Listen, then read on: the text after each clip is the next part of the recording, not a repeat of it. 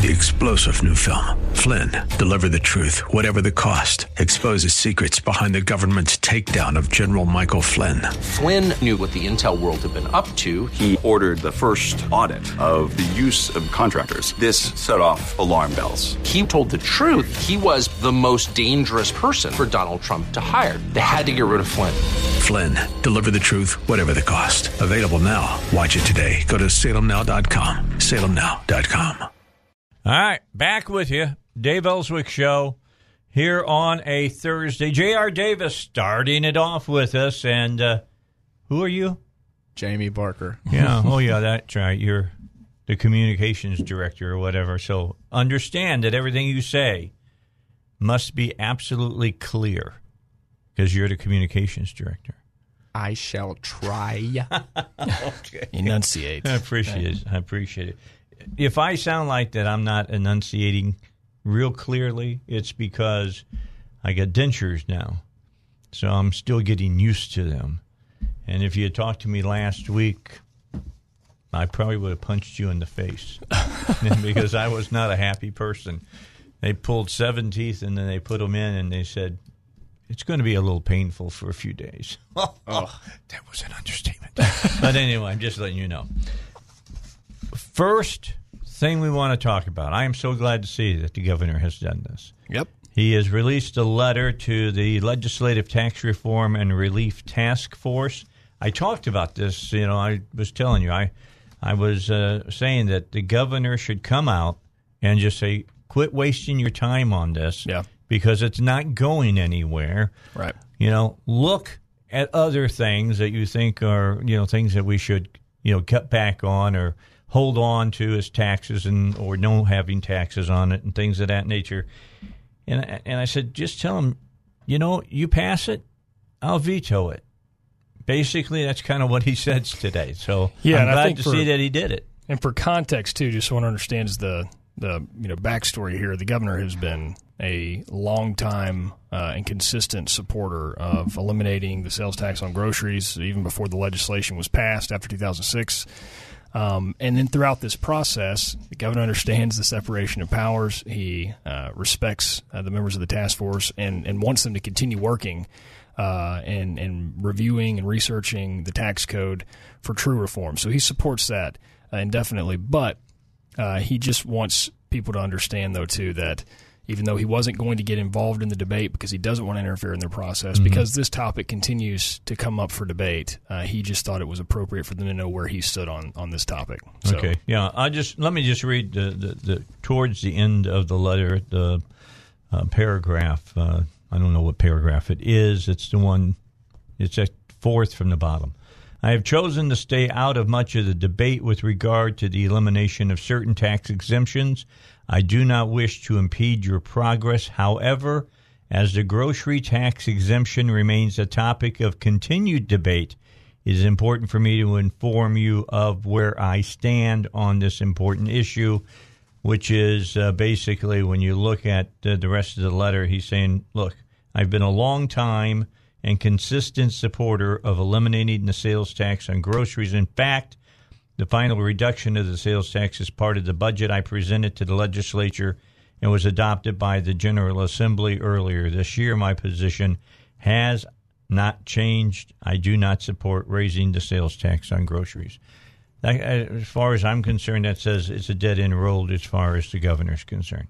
That's right, yeah. So he just wanted to make sure that was clear before the legislative task force got any further down the road. Again, we understand, too, this is, and it says in the letter as well, that this is a process. There has been no recommendation to date made to the governor, and there won't be until September. But just to be fair to them and to streamline that process a little bit more for them to know exactly where he stood so they could continue on with their review processes and then make those recommendations at the end of the summer. Okay, so this is, in my own words, the governor saying, don't waste my time. Yes. And I'm so glad he's done this. I'm going to be honest. You know that I've questioned this from the beginning when it came out. Why are you even looking at this? It's going to be defeated by, you know. And I also think this, really kind of provides a little more clarity on the fact that this is absolutely not the governor's task force. He has stayed out of this. This is the legislator's task force. And so any research they've been doing for the last several months, the governor's wanted to be able to just step back and say, look, I want you to dig into this. Do so. Let's work together and really provide tax relief for Arkansans. But on this particular issue, he did want to make clear where he stood. All right. So I have a copy of this. I'm putting it in my file. Okay. So that if anything ever changes, I can say, no, wait a second. On May 3rd, I have a letter in my hand. Yeah, that I can do. That's just as good as money, Dave. I agree. That's currency. I agree that is. When you put it in writing, yep. I think that carries a whole lot more weight than just, saying it at a press conference or saying it in public. Right. That's in writing. He wanted to be crystal clear, and I think that's crystal clear. So when you see him, Jamie, you may see him before JR. Okay, well, when you see him, just tell him thank you. Absolutely. We'll do it. I mean, that's personally for me, but I appreciate that he's doing that. Yeah. And again, too, I do want to make clear that, the work the task force is doing is great work. They really are looking at every little thing. You got to look at everything if you want true reform, and they're going to continue to do that. So in no way is the governor saying, don't continue your work. You should continue your work, but not necessarily with the grocery tax. Yeah, Let's look at everything else. Tax. Let's look at the tax code. If there's any standard deductions, things that basically looking at stuff that's been on the shelf for a while that shouldn't be anymore. You got to look at all that stuff. They've done that. He wants them to continue to do that, but he just wanted to make this clear today. So when are they supposed to now give us their final recommendations? September 1 by law. So okay. So when that comes up, they'll give some kind of written report to the governor. Right. And the governor is looking forward to it. But again, people need to remember that he doesn't have to accept it either. So he can accept parts of it, not other parts. Right. And there may be options. They may provide several recommendations, and the governor can take a look at which ones he really likes and will help. He's made it clear what he wants to do in 2019. It's a big lift, but $180 million tax cut to lower the top marginal rate from 6.9 to 6. That really gets us in line more with our neighboring states. Obviously, we have to compete with Texas. They have 0. We want to continue to work at pushing that rate down while being able to absorb it through the economy. You saw the revenue report story today that came out that says the economy is in good shape. We've given a lot of income tax. We've given a lot of money back to Arkansans through income tax, but we're also getting a lot more because that means people are getting into the workforce and working and paying taxes as well. So we're in good shape all around, and the governor wants to be able to make sure we do this in the 2019 session too and absorb it in a lot of ways, continue to cut government so we can pay for it that way as well as through some of the recommendations to the task force. All right. Did you know that I'm working on a piece of legislation? I did not. Yeah, we're drafting it all up, and we may pass it through the governor before we look at different people. Yeah, it's about freedom of speech. It's about colleges no longer being able to designate places as being, free speech zones and things of that nature. Free speech is a given. It's a First Amendment right, and colleges need to stop doing that stuff. It's amazing that we're even having to have that debate. Isn't that? Seriously, I agree with you completely with that. Don't we live in a free speech zone? It's getting to be that way. I'm just saying, here you can say whatever you want. All right, well, it's up 7 words. Okay, there's 7 words you say I get in bad trouble about. But the bottom line is that that's the way you learn. That's the way you figure out whether your arguments are the correct arguments or wrong arguments or whatever. And colleges are not upholding that. Sure. So we've got some legislation drafted up. We're getting the wording correct because we don't want people to have problems with it. But basically, if you're one of those, brown shirts on the college campuses, you're not going to like what we're saying should happen. You should be able to say what you want to say. You can't yell fire in a theater. We understand that. Right. But, a university shouldn't say, hey, look, just because this guy is controversial, he shouldn't be able to speak at our college. We're going to try to put a stop to that here in our, because it's happening. I mean, ASU, who is it? What's the name of that group? Turning Point, right? Turning Point USA. Yep. They basically, walked them off the campus. They couldn't even talk to the students to join their group. And that can't happen. That's going to stop. Look, I'm one of those people who say, you want to put the socialists out there and let them try to bring people on? They can be there. It's their right. I would hope people be smart enough to fall for that stupid argument. But the bottom line is, yeah, it's supposed to be a place where you can exchange free ideas. Right. Competing ideas. Yep. Always. All right. 16 after 2. Let's take a quick break. We've got JR here. We've got more to talk about. The Supreme Court of Arkansas has said the voter ID is a go. So we'll talk about that here on the Dave Elswick Show. You know, conventional wisdom says you should delay claiming Social Security to maximize your benefits. But that strategy today could wind up costing you tens of thousands of dollars. There's a lot more to claiming your Social Security benefits than you know. Your decision can trigger an avalanche. Literally just a whole bunch of taxes you weren't expecting, and it can double your Medicare premiums as well. Ultimately, it can cost you tens of thousands of dollars. Learn how you can avoid that with a free customized Social Security review from David Lucas of David Lucas Financial. And they're right here in North Little Rock. David's a published author, host of the David Lucas Show on 101.1 The Answer. So if you've saved $200,000 or more for retirement, be one of the first 10 callers to schedule your free review now at 501-653-6690. That's 501-653-6690. J.R. Davis is our guest. Jimmy Barker is here. He's the communications director for the governor's campaign, re-election campaign. Did I get that exactly right? Nailed it. I got it right. Okay. I'm like I tell everybody, I'm the Harry Carey of names. I will go out of my way to butcher your name. I've been called worse. Pardon me. Okay. Well, anyway, Jamie's here. JR's here. Jamie's going to jump in anytime that we get into something that involves the campaign. Sounds He's good. the man who does that. JR comes in every Thursday to talk what is the policy going on in the governor's office and clarifying anything on that. If you've missed the beginning of the show, let me one more time tell you we're breaking the story here. It brought to us just today a letter from the governor to the Legislative Tax Reform and Relief Task Force that says, let me begin by sharing with you my support for this task force, yada, yada, yada.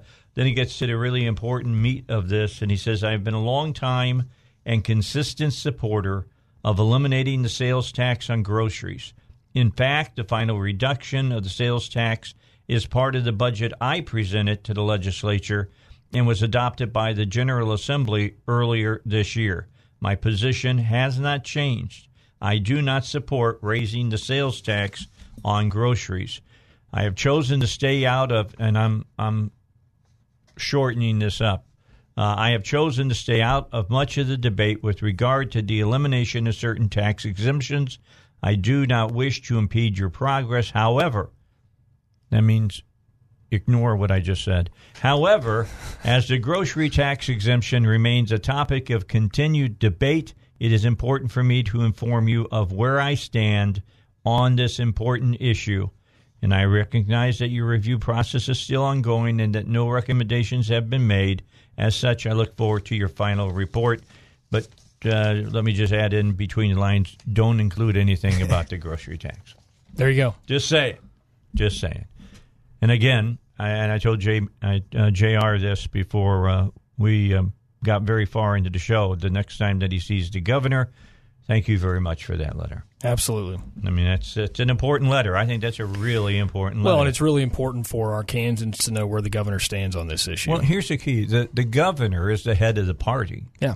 All right? It's important for the people of the state to understand we just got rid of the grocery tax. We are not going to be the party that brings it back. Yeah. You have a governor in the governor's office who is extremely thoughtful, but he's also a fierce defender of Arkansans and being taxed too much by any stretch of the imagination. He wants to relieve that tax burden on the people of Arkansas. But along with that thoughtful approach, he also wants people to be able to do their jobs that they're supposed to do. So the tax reform, they've been meeting for several months. They've been looking at a lot of different things. So even though he's been for this since 2006. And that's on record, and it's been throughout. He did not want to, kind of get in the spokes and mess up their processes moving forward. But at this point, he really just wanted to make sure they knew where he stood so they could take that for what it is when they move forward with their recommendations in September. So it was important for him to get that out there, and people need to know where he stands on it, and he's been very consistent over more than a decade. So, and the other thing I said yesterday, Jamie, just looking at Republicans running for office, the governor running for office, is that you never want to give the other side Lucille, speaking of Nagin, you don't want to give Lucille to the other party to be hitting you over the head with it. Sure. Right. And that's exactly what would have happened. Well, and Jamie can talk more about this, but it's just, to me, it's unfortunate that people are intentionally deceptive on things like this, because the governor's record on this and stance could not be more clear. Again, going back to articles in 2006, I mean, he's been very clear on what he would like to see done with the grocery tax, and since its implementation, he's been supportive of it all the way through. So it's unfortunate that Arkansans have to sort of, wade their way through some of this ludicrous talk from different groups. But the governor wanted to be loud and clear and make sure folks knew exactly where he stood, and they can quiet the waters a little bit on that. Well, when I saw that they kept talking about it, all right, they kept talking about it, I understand the governor wants to stay out of it, so to speak. Right. But he is the governor. Right, sure. All right. I mean, like I said, he is the head of the party. And I read that, and I thought of, I was thinking about our next classic movie coming up Tuesday, which is Blazing Saddles, and right through my mind went, what in the wild, world of sports is going on here, you know? And I kept asking, why doesn't the governor just send them something and just say, stop with it already? Sure, but I will also say, too, for even more context, 2-3 weeks ago when he was first asked about it, he said the same thing he said in the letter when reporters asked him. But it ain't a letter. No, you're right. It's not a letter. But I'm just saying, as far as the consistency goes, I mean, he made this clear from the very beginning of this debate. But at the time, too, it was sort of more just part of the process. They're moving through different things. But as the weeks have gone on, he wanted to make that clear on where he stood. So, but again, I can't say it enough, but he has been a longtime supporter and very consistent in his stance on this particular issue. So how does he feel now that the Arkansas Supreme Court says that the voter ID law is legit and they can use it coming up now in the primary? Very pleased. That's the way it should have been. The governor signed that piece of legislation in the law in 2017. And so that's the law of the land, and that's the way it should be, especially for the May 22nd primary. Did the Supreme Court ever say why they rule the way that they rule? I'm just wondering if Texas had some weight in this decision. Because, Texas just went through this process, and they're up further along the feeding frenzy that goes on when you're looking at a law. And it's been given the thumbs up every time it's gone through a look-see. I do know that the last time it was struck down was one of the reasons they used was it didn't have a 2/3 vote of support whenever it passed the House and the Senate, and so they got that this time. And I think I'm assuming, obviously I don't know, that they just issued a stay, I believe, and I'm not sure if that came with any. Yeah, it was with it. Yeah, it said in the paper, in this morning's paper, only last week, Pulaski County Circuit Judge Alice Gray declared the 2017 law unconstitutional, but the High Court, in a one-page order, halted Gray's injunction. So it's staying it into, and this is what the Secretary of State requested, is that you stay it now until you can actually, fully review it after the primary, which is absolutely what should have happened. Yeah, let's see how this works, shall we? Well, and also the fact that we're 3 weeks out, and Judge Gray decides, to take this up 3 weeks out. So it was the right decision, and it's set for the primary. So, and the governor's very pleased by that decision. Well, I think it's a great deal. I think everybody will see that hundreds of thousands of people were not disenfranchised here in the state of Arkansas going to the polls. Right. Because common sense tells me. All right, back with you, Dave Elswick Show. We got J.R. Davis here. He'll be with us for another 25 minutes. Jamie's here as well, communications director for the governor's campaign, just in case we cross over into politicking here on the air. He's the one who'll be answering those questions. That's right. And then I'll tell you, this is Jamie speaking, so you don't have to try to differentiate between their voices as far as that's concerned. That's why the Facebook video is so you like stupendous, that, don't you? Yeah. That's Jamie. That's Jamie. I'm going to show Jamie there. That's Jamie, just so you'll know. And ladies, yes, he's married. With 3 children. Letting you know that. Yeah, he's got all that down now. All right, so it's the Dave Elswick Show. We've talked about the letter that the governor has sent to what's the official title? Again, the Legislative Tax Reform and Relief Task Force, saying that he will not support in any way, shape, or form raising the grocery sales tax.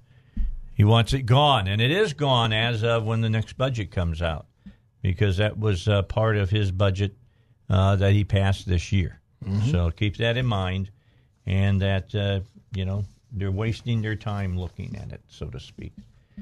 I'm glad he did. I spent a half hour talking about this yesterday. I really did. Is that not right, Ross? I did. I did half hour on it, and I said I wish the governor would just tell them to lay off of it. And he did.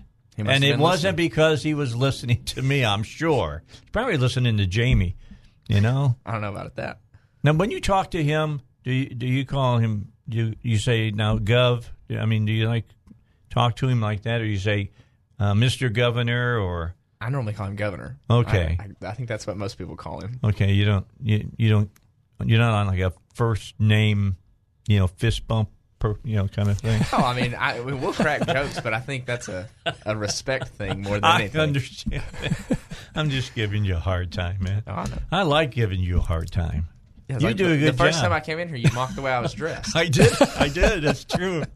That's true. I got to get somebody from the college Republicans again. Who's the new president? Clay Smith. I think he's from University of Arkansas. Okay, so I need to get him on, because I like the young Republicans to come on and tell us what they're thinking on campus and how difficult it is for Republicans on campus. Because let's just put it this way: it's not like you're going to be talked positively about in any form, in any part of the curricula. Whether you're going to U of A, ASU, or, whether you're a boll weevil or whatever, just know you're going to fight all 4 years you're there. I've heard you've had a few of those interviews on this show, and I've caught a few of them. So, it's always interesting. Good. Yeah. It's good to have them on. It really, really is. I love it. All right, so... how are you feeling? I mean, I know that the governor's got to be having, meetings with people, getting ready for 2019. I mean, there's a few things that are probably, how the makeup is going to be of the House and what the makeup's going to be of the Senate. But I'm not seeing this tsunami blue wave that's going to roll across the state of Arkansas. In fact, we may pick up seats, not lose seats. Yeah, I think that's why May 22nd is so important. And I as far as the governor's preparation for 2019, he's already, like you said, you hit the nail on the head. He's already having meetings with our staff, talking about what he wants to get accomplished in 2019. We've launched a series of town halls around the state. We had the first one in Jonesboro. I believe that was Tuesday night, where the governor went out and just kind of discussed with a panel of folks throughout state government and some private industry, just talking about what it means to transform government, what we're trying to do, the issues with the current setup right now. The big news from the governor a few weeks back was that he wanted to cut in half, more than half, the agencies that report to him. So right now, I think there's around 42 cabinet directors. The governor wants to get that under 20 cabinet directors that report to him. That obviously means merging, consolidations, eliminating administrative costs. It's going to be a very big lift for the state, but that's one of the reasons the governor wants to get out there and talk to the people. If they have questions, come on out to these town halls. Ask your questions. He wants to be there to help answer them and just really build support for this, because this is what Arkansans have been clamoring for a long time, and the governor wants to move forward with that in 2019. I'll have to get you a document we put together of sort of the timeline from 2015 up until now of what we've done with transformation. And we've done a lot. This is just the biggest lift. And so we've got to have the public support on that. And so he's really excited about getting out there and answering questions. So Jonesboro is Tuesday. He'll speak at noon at lunch in Springdale next Tuesday, and then the very next day at noon in El Dorado. So those are the three of them right now, and then I'm sure we'll have a few more throughout the summer, just getting out there and answering questions for folks. But that's the really big lift in 2019. He's excited about it, and that's certainly transformation when you look at all the aspects and all the things we want to do. I think taxpayers will be happy with that, along with the $180 million tax cut. So those are the two big focuses heading into 2019, along with a few education initiatives. As I used to say, keep those cards and letters coming. Do people still write to the governor and say, hey, I got a great idea, why don't you do this or this? And absolutely. Is it people like you that read them and then you look at them, you go, well, that looks like it might be worth his time, and you forward it on, or how do you work it? So it's not me. I don't think he'd want me in charge of that. Sometimes I can't find my keys. Okay.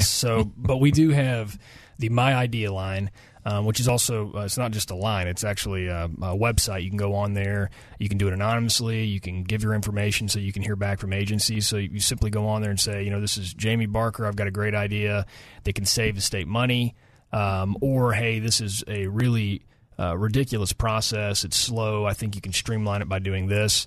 And so what we do is the Department of Finance Administration collects those. They come straight to them into the My Idea line, which is manned by a couple of people on the phones, but also through personnel that are already there at DFNA. So they take all those ideas in. They take a look at them. Sometimes you get a few complaints that aren't necessarily ideas. So we separate those. We look at some of the other ideas and say, hey, this is great. This is a DHS. So we send that over to DHS staff. They look at it. They implement it where they can. Some of that takes legislation, so that may wait until the 2019 session. But we've had a lot of ideas come in. We've implemented a lot of ideas in the state of Arkansas already from the My Idea line. And then, in addition to that, we have the Red Tape Reduction Task Force, which will make their recommendations towards the end of this year about a lot of those, overburdensome regulations that we need to cut or eliminate or reduce in state government. So there's a lot of excitement out there for the 2019 session. We can certainly do a whole lot, but obviously we need legislative support and we need the public support. So that's a lot of the stuff the governor's talking about when he's out there. All right. So what if there's somebody that's sitting out listening to us right now and they have some ideas on a piece of legislation that went through the legislative process, but they're losing a lot of money but causing a lot of consternation for the business people? And I'm talking about the tire situation. There's a better way of doing it. I've heard it from several people that the state would even make more money by doing it because it would cut out some middlemen that are going to be getting some money. How do they go about approaching something like that? Well, so sort of a two-part question there from you. The first thing is you can go to myidea.arkansas.gov. Okay. That's myidea.arkansas.gov. It's a one-page website. You go on there, fill it out. You can do it anonymously again. You can put your contact information, but just kind of explain what you think can be done better. And truly, the more constructive you can be, and just really show what things work, what things don't work. That's the best way to approach it, because we absolutely want to take a look at that and see what we can do to make things work better. And as far as the waste tire issue, I think, again, there's a lot of misrepresentation out there on exactly what this did. Now, some people say that you can make a lot more money by doing it this way.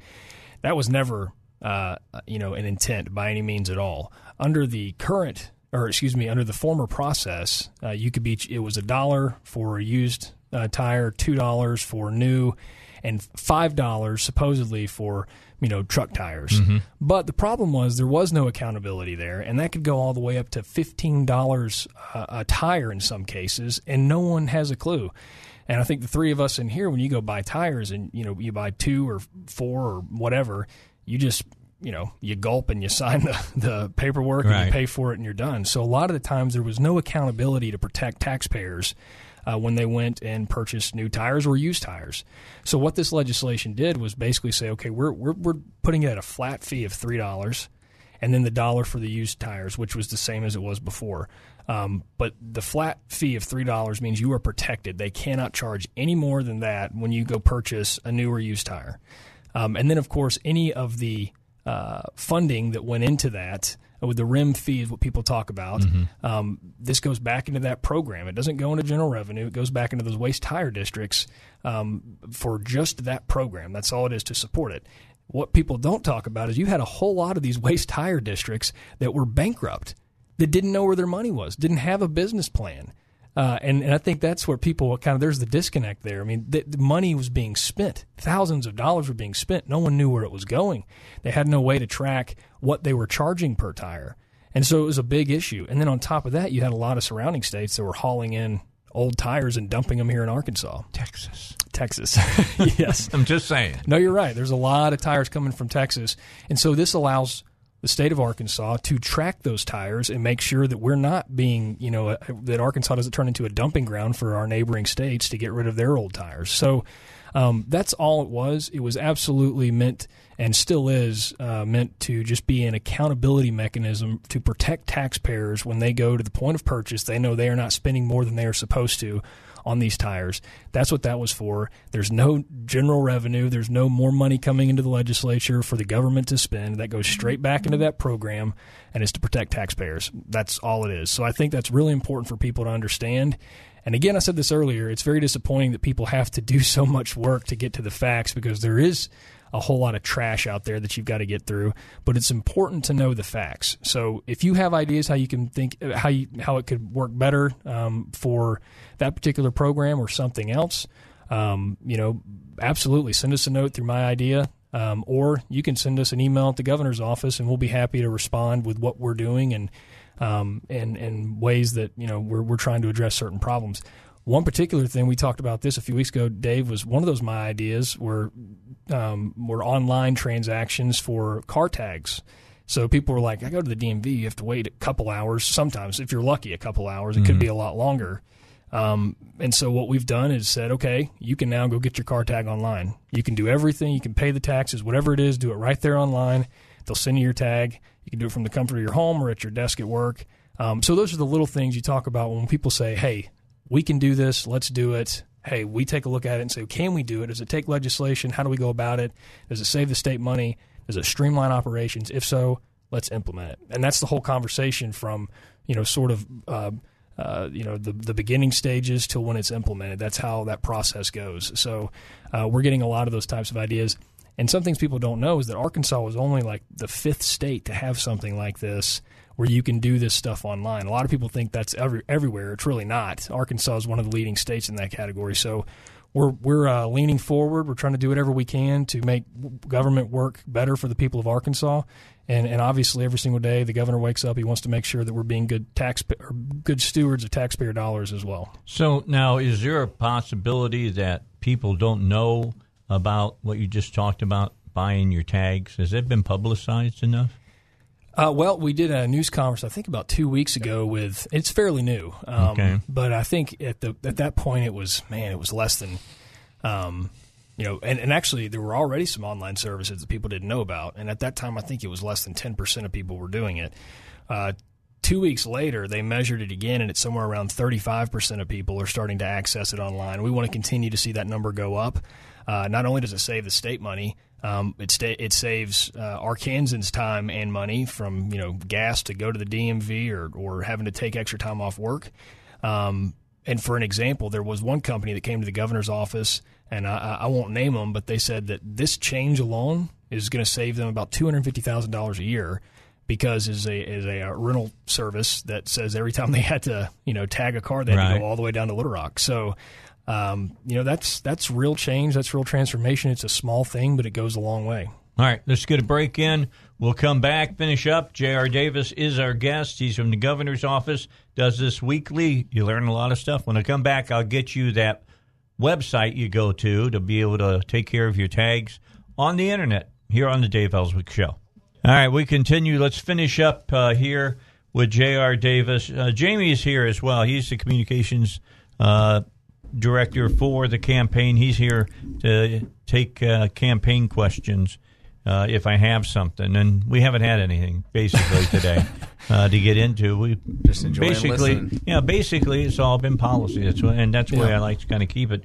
mydmv.arkansas.gov. That's right. All right, that is the website if you want to try to buy your tags over the internet. Yeah. I can tell you right now, this boy going to use that.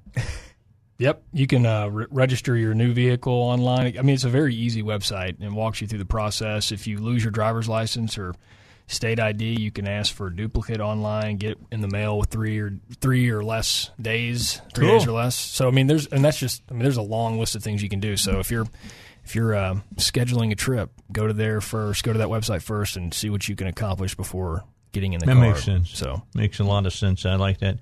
And don't forget about myidea.arkansas.gov. If you've thought of something that you think that the government could do and do it better, send them the idea. That's right. They're not going to pay you, but that's okay. All right, that's all right. You never know. If it's a way for us to cut taxes, then in a roundabout way, you do get paid for that that's idea. True. Yeah, but no, it is. Government always needs the voice of the people to help steer them, and so we've implemented a lot of reforms so far under Governor Hutchinson. But there are several that some people don't think about. Maybe someone's in a unique position that can see something that we don't, and so absolutely, if you have an idea, you're encouraged to send that in for sure. I've submitted a couple. Before I started working for the governor, me and my wife were foster parents, and we were like, hey, we think we have a different perspective on this than people that may work on the other side of it in DHS, and so we submitted a couple of them. Yep. So did they call you up and I did. Ask what your social security number was? No. Yes, they will not ask you for your social security number. I feel like it's one of those. If anybody does that, do not give it to them. Do not give it to them. That's the bottom line. That's cool. Yeah, it's an easy process. You just go on there, one page, fill it out, submit, and that's it. All right, we're down to about 3 minutes left here, JR. So let's go back to the story we started this hour off with.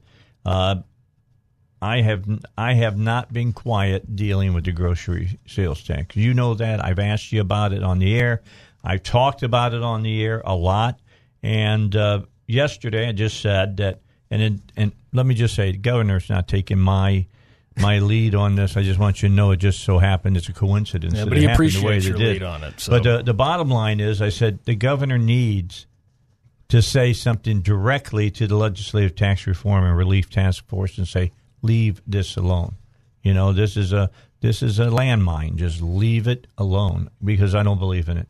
And sure enough, JR walked into the studio. He was here before I even got here, and I walked in. And he says, "I got something you're going to like," and he handed me this letter, and it was the governor telling the Legislative Tax Reform and Relief Task Force, "Dudes, I'm not on this whole thing about what you want to do with sales tax on food." Right. Absolutely. Again, he just wanted to be clear where he stood on that. We've talked about it throughout the show, but for 12 years, even before this legislation was signed into law in 2007, the governor's been a vocal supporter of eliminating the sales tax on groceries. That's never changed. When this whole thing came up, 3-4 weeks ago, the governor weighed in on it. With the same language he used in this letter. And then today, obviously, like I said before, there's a lot of misrepresentation out there, a lot of, intentional. The Democratic challenger attacked the governor over it. Yeah, and again, it's just it's political season, and people will accuse whatever they can. But in this case, it's a moot point. The governor's been very clear about where he stands, and he wanted to make that clear in today's letter to the task force. Again, it's important to know that the work that the task force is doing is good work. People will be pleased. I really believe that when we have real substantive tax reform in this state for the first time in a very, very long time. And no recommendation has been made to date. So that's very important to remember that they have not made a recommendation to the governor. They will not make that recommendation until September 1. But the governor wanted to be very clear where he stood on this issue. So when they continue to move throughout their process, that they know where the governor stands and that they move away from this particular idea. But I suspect that we'll get multiple recommendations. The governor absolutely wants to work with the legislature in 2019. We need to. We have to. We need to do some really big things in 2019 to keep the momentum going here in Arkansas. But this was just a simple, hey, guys, this is where I am on this. I want to let you know. And and that's what was accomplished. So I don't know if this is a political, from your side question or for re-election type of question. Is the governor feeling really good about where the Republican Party is sitting right now here in the state as the election approaches? Yeah. I'll let Jamie answer that. Yeah. Okay. I mean, I think you've got to be. We've done the things that we said we were going to do when the governor ran the first time. He had some key promises: computer coding, cutting taxes, reforming state government, and he's done all those things. He's done all those things with the help of the legislature, who's ran on a lot of the same things. And so, I think we've got to be in a good spot going forward. When you do what you say you're going to do, people tend to like that.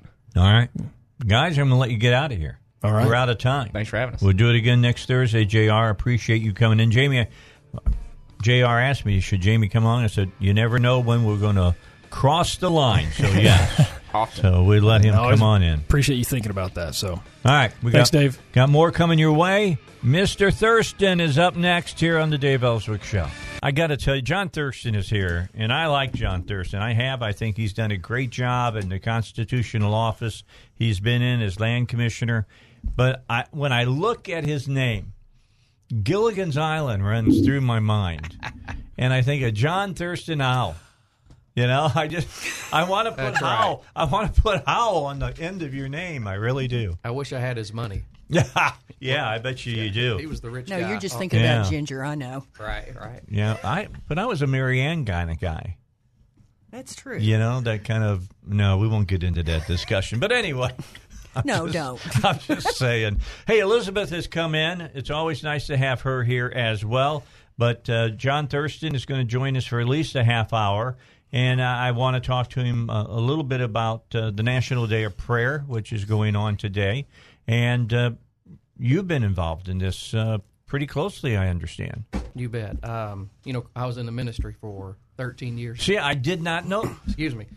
Isn't that amazing that you didn't know that? I did not know that. I knew that. Right. You know what I knew? That he had been married to a black woman. That's just. I was talking to him about this earlier.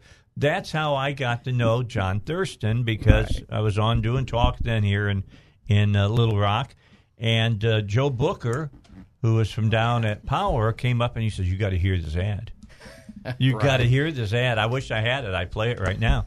And it was a great ad, and part of it is, how do I feel about race or something? Well, I was married to a black woman. I thought that was great. That gets the point across, doesn't it? It did. You bet. That was a good season in my life. She passed away in 07, and wonderful woman. I'm married again, and you got a huge family. People rarely have the opportunity to marry one good woman in their life, and I've been blessed, and I've had two great women that have been a part of my life. So, but see, I think blessed. There's a lot of women that are sitting out there that say that I didn't get to marry one of the good men in the world. Right. I mean, there's a few good men left. I really think that you epitomize a lot of things that I look for a politician. I have no doubt in my mind you're an honest guy. Yeah. You've always been honest whenever you come on my show. I've never caught you in the kind of twisting things this way or that way. You've always come on and said what you believed, and you've stuck by those beliefs, and I have a lot to say is that I really appreciate you. I appreciate that. It's been an honor, that's for sure, being land commissioner. And, of course, the National Day of Prayer. I've been to a prayer breakfast, and then we were at the Capitol at noon for a prayer time. How was the turnout this year? It's been good. The breakfast was huge. It was the Kiwanis class. Our Kiwanis class. The music threw me off, I guess. Sorry. Kiwanis had a prayer meeting there at Wyndham in North Little Rock, and it was a good turnout. French Hill was there, the Attorney General, and Griffin was there. And, That's, the Lieutenant Governor. That's right. He calls him Griffin. Well, that's okay. That's all right. That's kind of what I call him. Right. We knew who that was, among other names. But he's such a great guy. But the bottom line is that you showed up with a lot of the power brokers that people see all the time, and that's an important thing that they showed up to, petition the Almighty for His blessing not only upon our country but upon our state. That's right. The theme for the National Day of Prayer today is unity. Yes. And, there's a lot of talk about unity and equality, even among the media. And, when you look at the pledge, it says one nation under God, indivisible, right? Indivisible means unity. Yes. With liberty and justice for all. Well, we always talk about the unity and the justice and the liberty all of the time. We preach it all the time. But before that, it says one nation under God. And so... and that's really important. Absolutely. The one nation part. Yeah. It makes me wonder these days. Right. So, it's important that we come together and pray and repent of all of our craziness, So, good day. And seek God's face That's and right. favor on our country, you bet. That's right. It's an important thing to do, although there's, people who would, I'm sure, say, you can't do that kind of stuff because, you're not supposed to separation of church and state. Yeah, all of you that. You can't talk about anything having to do with church. Which is a completely, skewed view of the First Amendment of the Constitution. But sure. This is a good thing to remember. I saw a bumper sticker one time. A lot of people says, God bless America. But the other side of that coin is even more important. That is, America bless God. Right. And I think we forget about that a lot of times. That's right. So that's right. The only reason we're here. Scripture is pretty clear that we're supposed to go and make recompense for what we've done as a nation, and we should be doing that. And stay in His good graces. You bet. I think of the scripture where it says, "Blessed is the nation whose God is the Lord." That's the nation that's blessed. That's right. And so, we definitely need to continue to support Israel and keep our face turned toward God. Absolutely, you bet. Got the American flag flying here, and it also the Israeli flag. Yes, Get sir. a long shot, Russ. Yeah. I don't know if you can get it in or not. I don't know if it can. might be I don't know difficult. If can. Oh, there he is. There it is. Zooming out. There it is. Yeah. For everybody who doesn't think it's there, it is there. There it is. So all of you people want to call me a rabid Zionist. I wear that like a button of honor, to be honest with you. I saw you got the American flag and the Israeli flag. That's right. Good. All right, so tell me real quick, now that I know that you were in the ministry, what made you leave the ministry and end up in politics? Well, I had been interested in politics. I was probably like most of your listeners, listened to a lot of cable news, watched cable news, and began to be irritated a little bit on the way things were. Can't imagine were that, going. John. And in 2009, I called the party. I asked Doyle. I said, "Do you have anybody running for land commissioner?" And no sensational reason. I didn't have, every little boy wants to be land commissioner when they grow up. Yeah, that's exactly right. Big position. Right. But, and no one was running. I said, well, this is not the year to let Democrats go uncontested. Mm-hmm. And so no one stepped up, and so I thought, well, I will. And I stepped up and ran, and the rest was history. Was the first. You won. That's right. The first Republican since it became in office in 1868. Wow. So it's been good. And amazing. We're going to talk a little bit about the Secretary of State race, but when I took office, there wasn't any Republicans I could call upon to say, hey, well, what should I expect? Right. Because I was the first one. So I'm the only one that has been through a transition, and not just any transition, but a transition where the other party had control of for close to 140 years. So gained a lot of experience and learned a lot during that transition, which a transition can easily last a year. I mean, there's a lot to do in that. So figuring what you could do and then figuring out what you could undo. That's right. Things keep popping up from previous administrations, their decisions, and when you're in a constitutional office, the first thing you have to do, or you should do, is make sure you're fulfilling your statutory responsibility. That's the very first thing. Find out what the law says. Are we complying?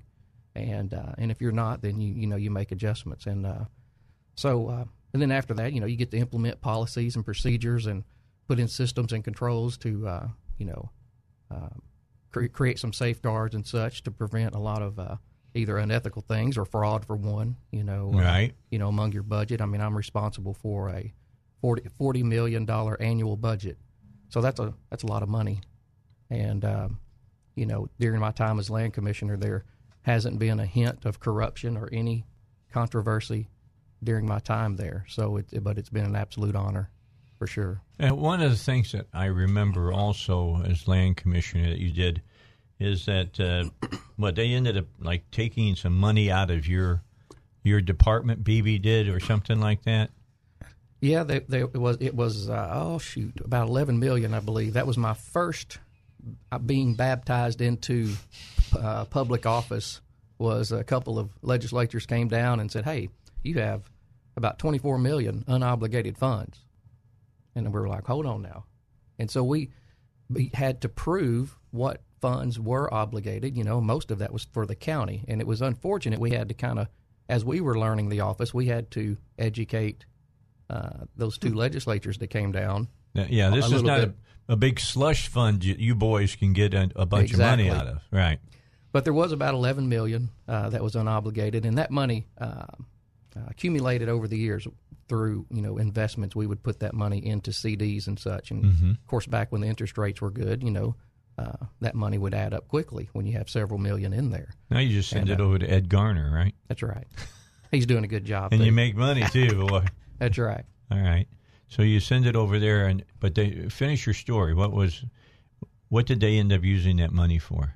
Well, I was told it was going to be used to pay for the 27th pay period for state government. Every, golly, correct me if I'm wrong, I don't know if it's every 8 years or whatever it is. There's a 27th pay period. Well, okay. They wasn't prepared for that particular year, and they were going around looking for money to help make that up.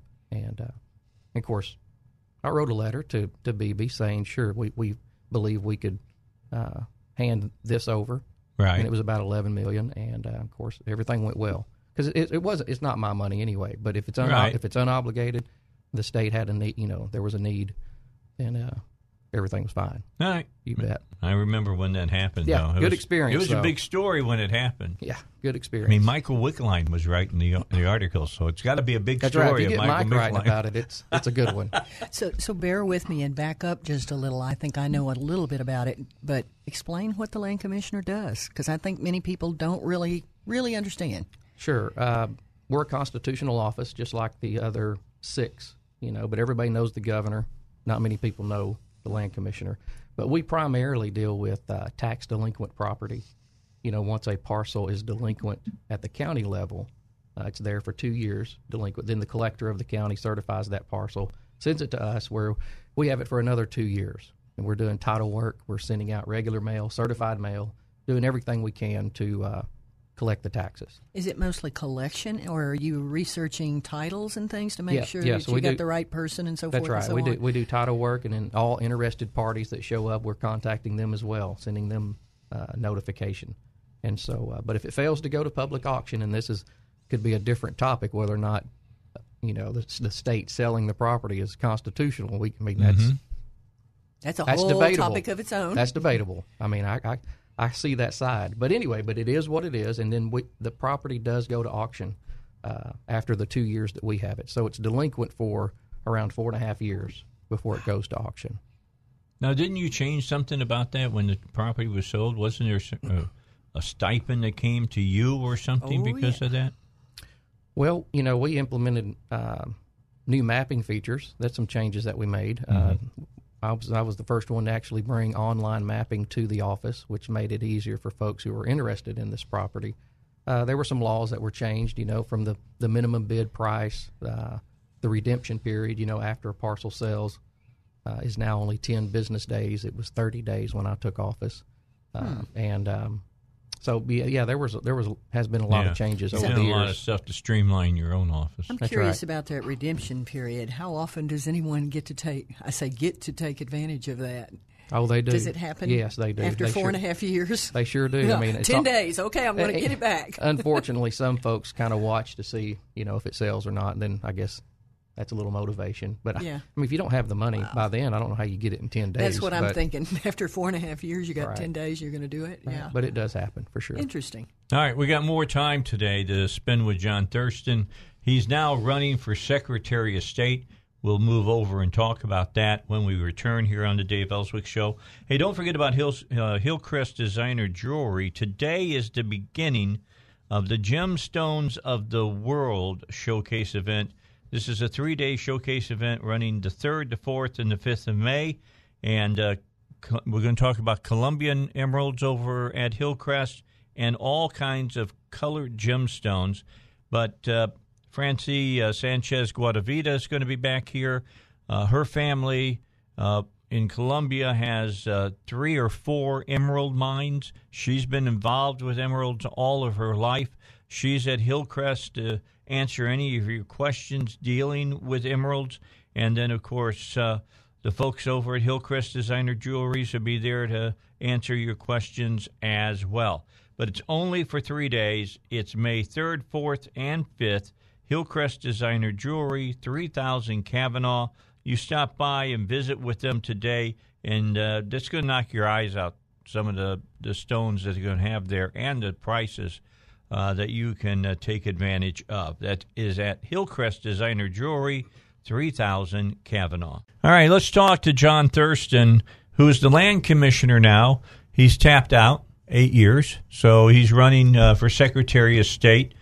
What turns you on about getting to be Secretary of State if you're elected? What is it that you want to do with that office? Because, you know, Mark Martin's done a really good job. Sure has. He sure has. And something he's done that most people may not realize unless you've been in the Capitol and saw the Capitol before he was elected. You know, he's an engineer by trade, and he has done an enormous amount of work on the grounds, on the Capitol building itself, you know, restoration projects and so forth. So he has done a great job.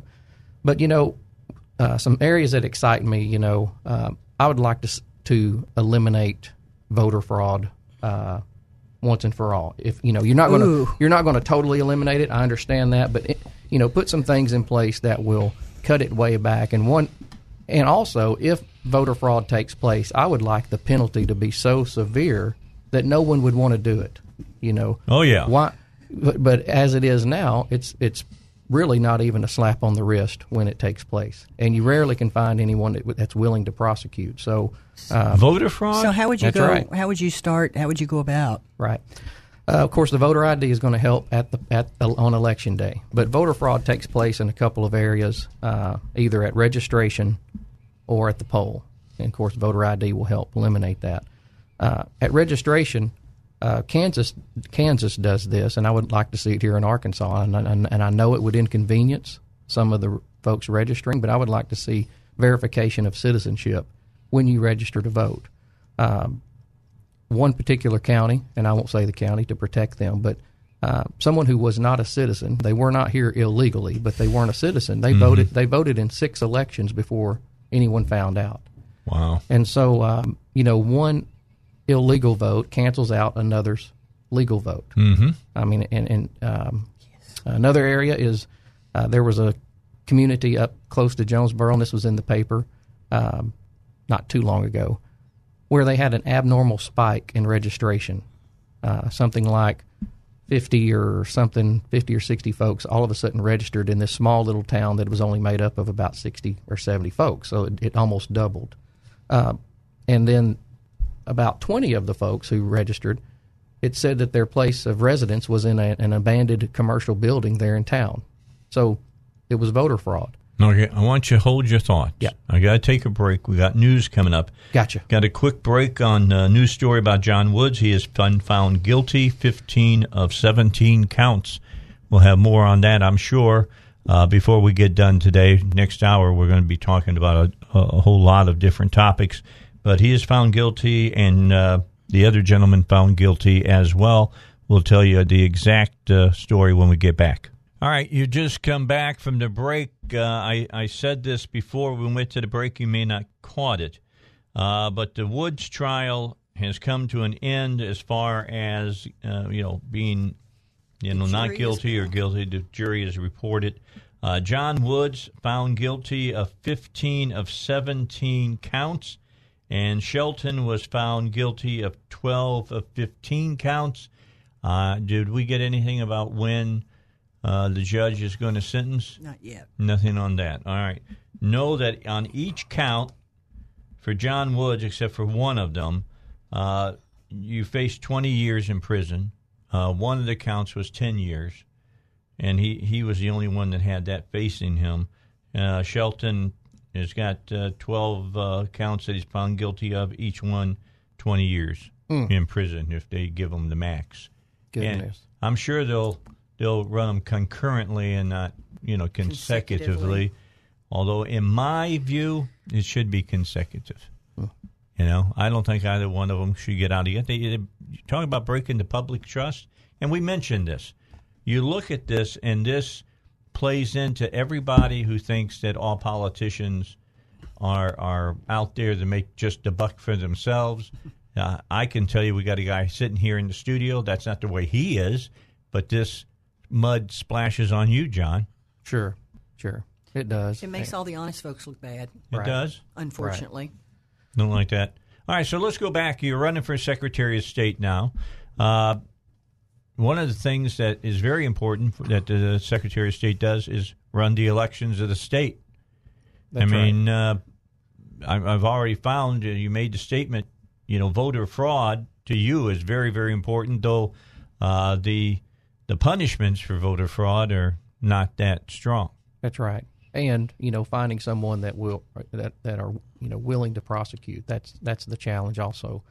And okay, so, can I stop you just for a second to ask this question? Sure. As Secretary of State, can you get with some of the elected officials and say, hey, guys, I'd like to, draft up some legislation that says prosecutors must prosecute voter fraud. Sure. And I'd like to have some teeth. That's right. If people are found guilty for punishment. That's right. Yes. And in doing that, I believe that it would self-correct itself. Self-correct. Because now, someone says, yeah, I'll just go do it. Nobody I'll looks. vote. No one cares. looks. No one's going to do anything. So once that, those penalties are in place and, you see a few folks penalized and convicted and so forth, then I believe that it will go down tremendously. There's no way to measure voter fraud. Because either you don't know it happens or it's already happened. The voter ID will help. At registration, I'd like to see proof of citizenship, but also I'd like to see some software in place that when you see an abnormal spike in voter registration, that sends a red flag. Say, okay, why was there a spike over here in this little community? And then you could look into it. But I want the county clerks, the election commissioners, the poll workers to know that someone in Little Rock has their back, when it does happen. Because I'm sure they are discouraged when it happens. They say, well, why bother? No one's going to listen. No one's going to help us deal with this. So I will be chairman of the State Board of Elections. Now, Secretary alone in the office of Secretary of State has no authority to prosecute. But as chairman of the State Board of Elections, that's where that authority comes in, because the State Board of Elections are the ones who participate in a lot of these investigations and so forth. So are you talking the Pulaski County prosecutor? Who's the prosecutor? Sure, any prosecutor. Yeah, that's right. Does it happen where the fraud is happening, or does it happen in Little Rock? Well, it would happen where the fraud is taking place. Yeah, okay. And then you would have to find a prosecutor that, Okay. And I say find. That's a challenge because you're dealing with a whole lot of different prosecutors now. That's right. Yeah. So, voter fraud, redistricting will take place in 2021. And I already mentioned that to you. So it'd be, if you were elected, it'd be you, Asa Hutchinson, and of course our Attorney General. That's right. Yeah. Assuming we all three are elected or reelected. That's right. Redistricting, this will be the first time, assuming that we hold those offices, that Republicans have drawn the lines since Reconstruction. So there's a lot at stake. This will be the first time that Democrats have not been at the table during the redistricting process. So let me stop you. This is a good case for an example of what we're talking about. Mark Martin was the only Republican constitutional officer that was working on redistricting because he had to be included. But you had Beebe governor and McDaniel AG, and he was kind of locked out from that whole thing. Sure. No doubt. Gerrymandering is, first, illegal. And, again, there's no way, really to prove that. That's just what I'm saying. So prove it was gerrymandering. Right, exactly. But I would like to see lines that coordinate with the county at the county level. Right now we have a lot of ballot splits. We have multiple ballot styles. And the old voting equipment is, for one, having problem keeping up with the multiple ballots. Not only that, I would like to see lines that keep communities together. Some of the districts now, a state rep or a senator, geographically, it's so hard for them to even get to certain parts of their constituents. And so drawing lines that make sense, keeping communities together so that the representative can actually be able to touch their constituents better. So a lot at stake right there. I'm familiar with the GIS mapping that's used in the redistricting process. As you can imagine, we deal with a lot of maps, and we've done some projects with the GIS mapping. Brought for the first time online mapping to the land commissioner's office. So we use the software that's used in the redistricting process is called Autobahn. Historically, that's the software that's used, and the General Assembly will draw the lines for the congressional districts. Then the Board of Apportionment will draw the lines for House and Senate districts. And at the same time that's going on, the counties will be drawing their lines for JP races and so forth, or JP districts. So it can get crazy. So saying. That's right. And so this process will need to begin the day after I'm sworn in. Bringing all the stakeholders to the table to where we can have lines that make sense. Let me throw another iron in the fire. I was just at a lunch meeting today. A lot of conversation at lunch today about constables and township lines. Right. And how the township lines are, of course, still valid, but everything else is so overlapped now that the ballot styles and setting up for an election is becoming quite complex. That's right. And school districts as well. Yeah, school districts is the other one. So, yeah, the conversation at lunch was pulling all that to where it's all in the same, which I don't know if that's even possible. Is it? Geographical, it's to put all those things in the same place? It's probably not possible to do it perfectly. But it is closer than we are now. Exactly. It is possible to draw lines that make sense. I mean, make it a little easier on our election process and our commissioners. And that's right. I would think it would make voting more accurate, maybe, and counting of the votes. And Are you telling me we may not have the fickle finger of fate in District 4? District 4? Right. The finger growing up. Well, and the other thing is you got to know, of course, the General Assembly will be drawing those. Yes, so I got you. That's right. No matter how you draw the lines, you're going to get sued. Sure. If it's especially if it's 3 Republicans, know it.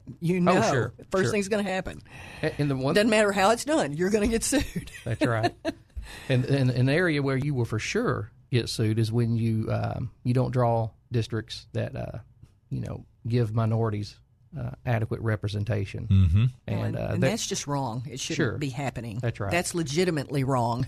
And of course, not just because you're of a different political party. That's right. And there are some districts that we currently have where one district was stacked with minorities, and the other district next to it wasn't stacked. Well, they could have actually drawn both of those districts where the minorities had some strong influence in those districts, but rather than piling it up on one. Mm-hmm. Now that's not right. So minorities will be in mind during the redistricting process, and also communities just trying to make sense and coordinate the lines. All right, John Thurston, our guest. He's running for Secretary of State. He's land commissioner now, and I don't need to run across that he actually believes in the Constitution of the United States. I think you're kind of picking that up as we talk here. Big Second Amendment adherent as well. But we'll finish up our conversation when we come back. Let me remind you about Horton's Orthotics and Prosthetics. As I've been telling you, it's like 500 and something people a day that are undergoing, amputations for vascular diseases and things of that nature. I know a lot of people think prosthetics and orthotics, dealing with, sports or something like that, or, somebody was in an accident and it happened. It happens mostly because of health-related issues, type 2 diabetes, things of that nature. And you can find yourself in this position before you know it. And you need a consultation before you go in under the knife. You should talk to somebody like Mike Horton or Chris Horton, Tanya, Gary, any of those folks. Have a consultation about what they say that they can do for you under the direction of the physician and what they want to be able to reach for you. And that's really important so that they can put your mind at ease about what's going to happen. You can get to meet them. You can understand that it's a business that has a lot of empathy with their patients, and they're going to do everything they can to take you to the highest rate of mobility in life that they possibly can. Call them at 501-663-2908. Visit them at 5220 West 12th Street here in Little Rock. You need to bring 3 things with you. 1, you need to bring your driver's license to prove who you are. Number 2, bring your insurance card. Number 3, bring the piece of paper from your doctor that says what the treatment entails. You do all of that, and the folks at Hortons are going to do everything they possibly can to make your life 100% of what you want. All right, back, Dave Elswick Show. Let's get back with John Thurston and talk about a really serious topic that we haven't touched on. Being Secretary of State, we've talked about how he's responsible to make sure the elections are being held. They're being held in an ethical way. The votes are being counted correctly, all of that. Let's talk about the machinery behind running an election. It costs money. I mean, it's not like there's some company out there that makes machines and says, how many does your state need? Okay, we'll send you a couple hundred. Right. It's not the way it works. That's right. I read this quote to you guys earlier, but I want to read it to the listeners because when I was doing some research on voter fraud, Spanish philosopher Jose Ortega Gasset said, the health of democracies of whatever type and range depends on a wretched technical detail, electoral procedure. All the rest is secondary.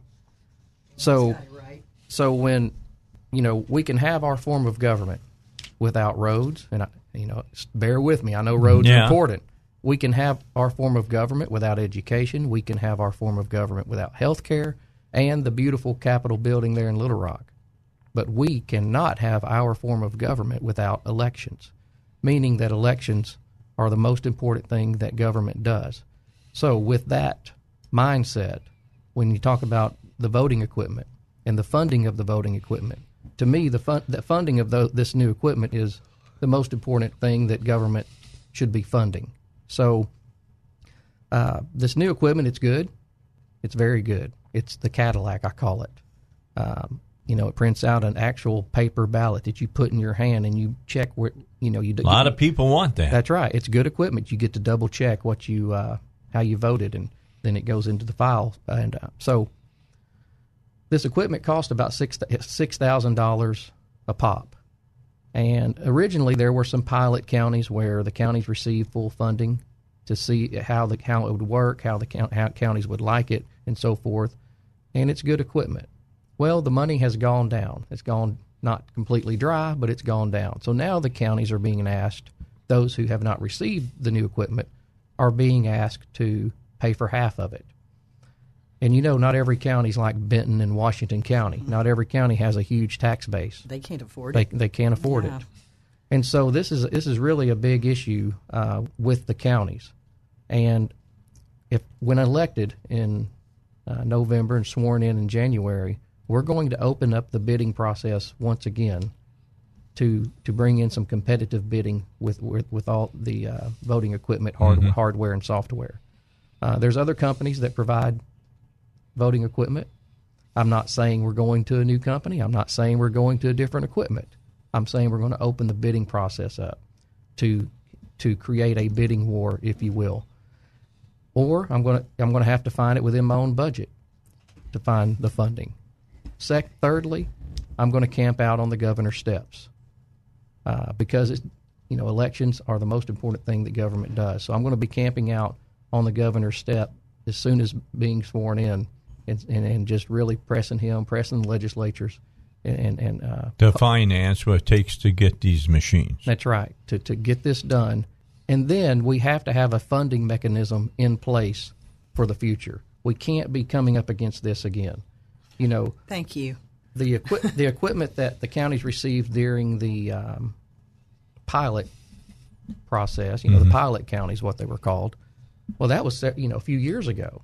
So at the rate we're going, they're going to probably need new equipment by the time the entire state receives the new equipment. Exactly. So there has to be a funding mechanism in place. And again, everything government does is secondary to elections. There's not a single one of us down there at the Capitol who got there any other way but by elections. It's fundamental, and I have a girlfriend that will just be thrilled to death, but this is critical. It's what everything is based on. It's whether or not our votes count, whether they're recorded properly, whether the appropriate people are being allowed to vote, citizens only.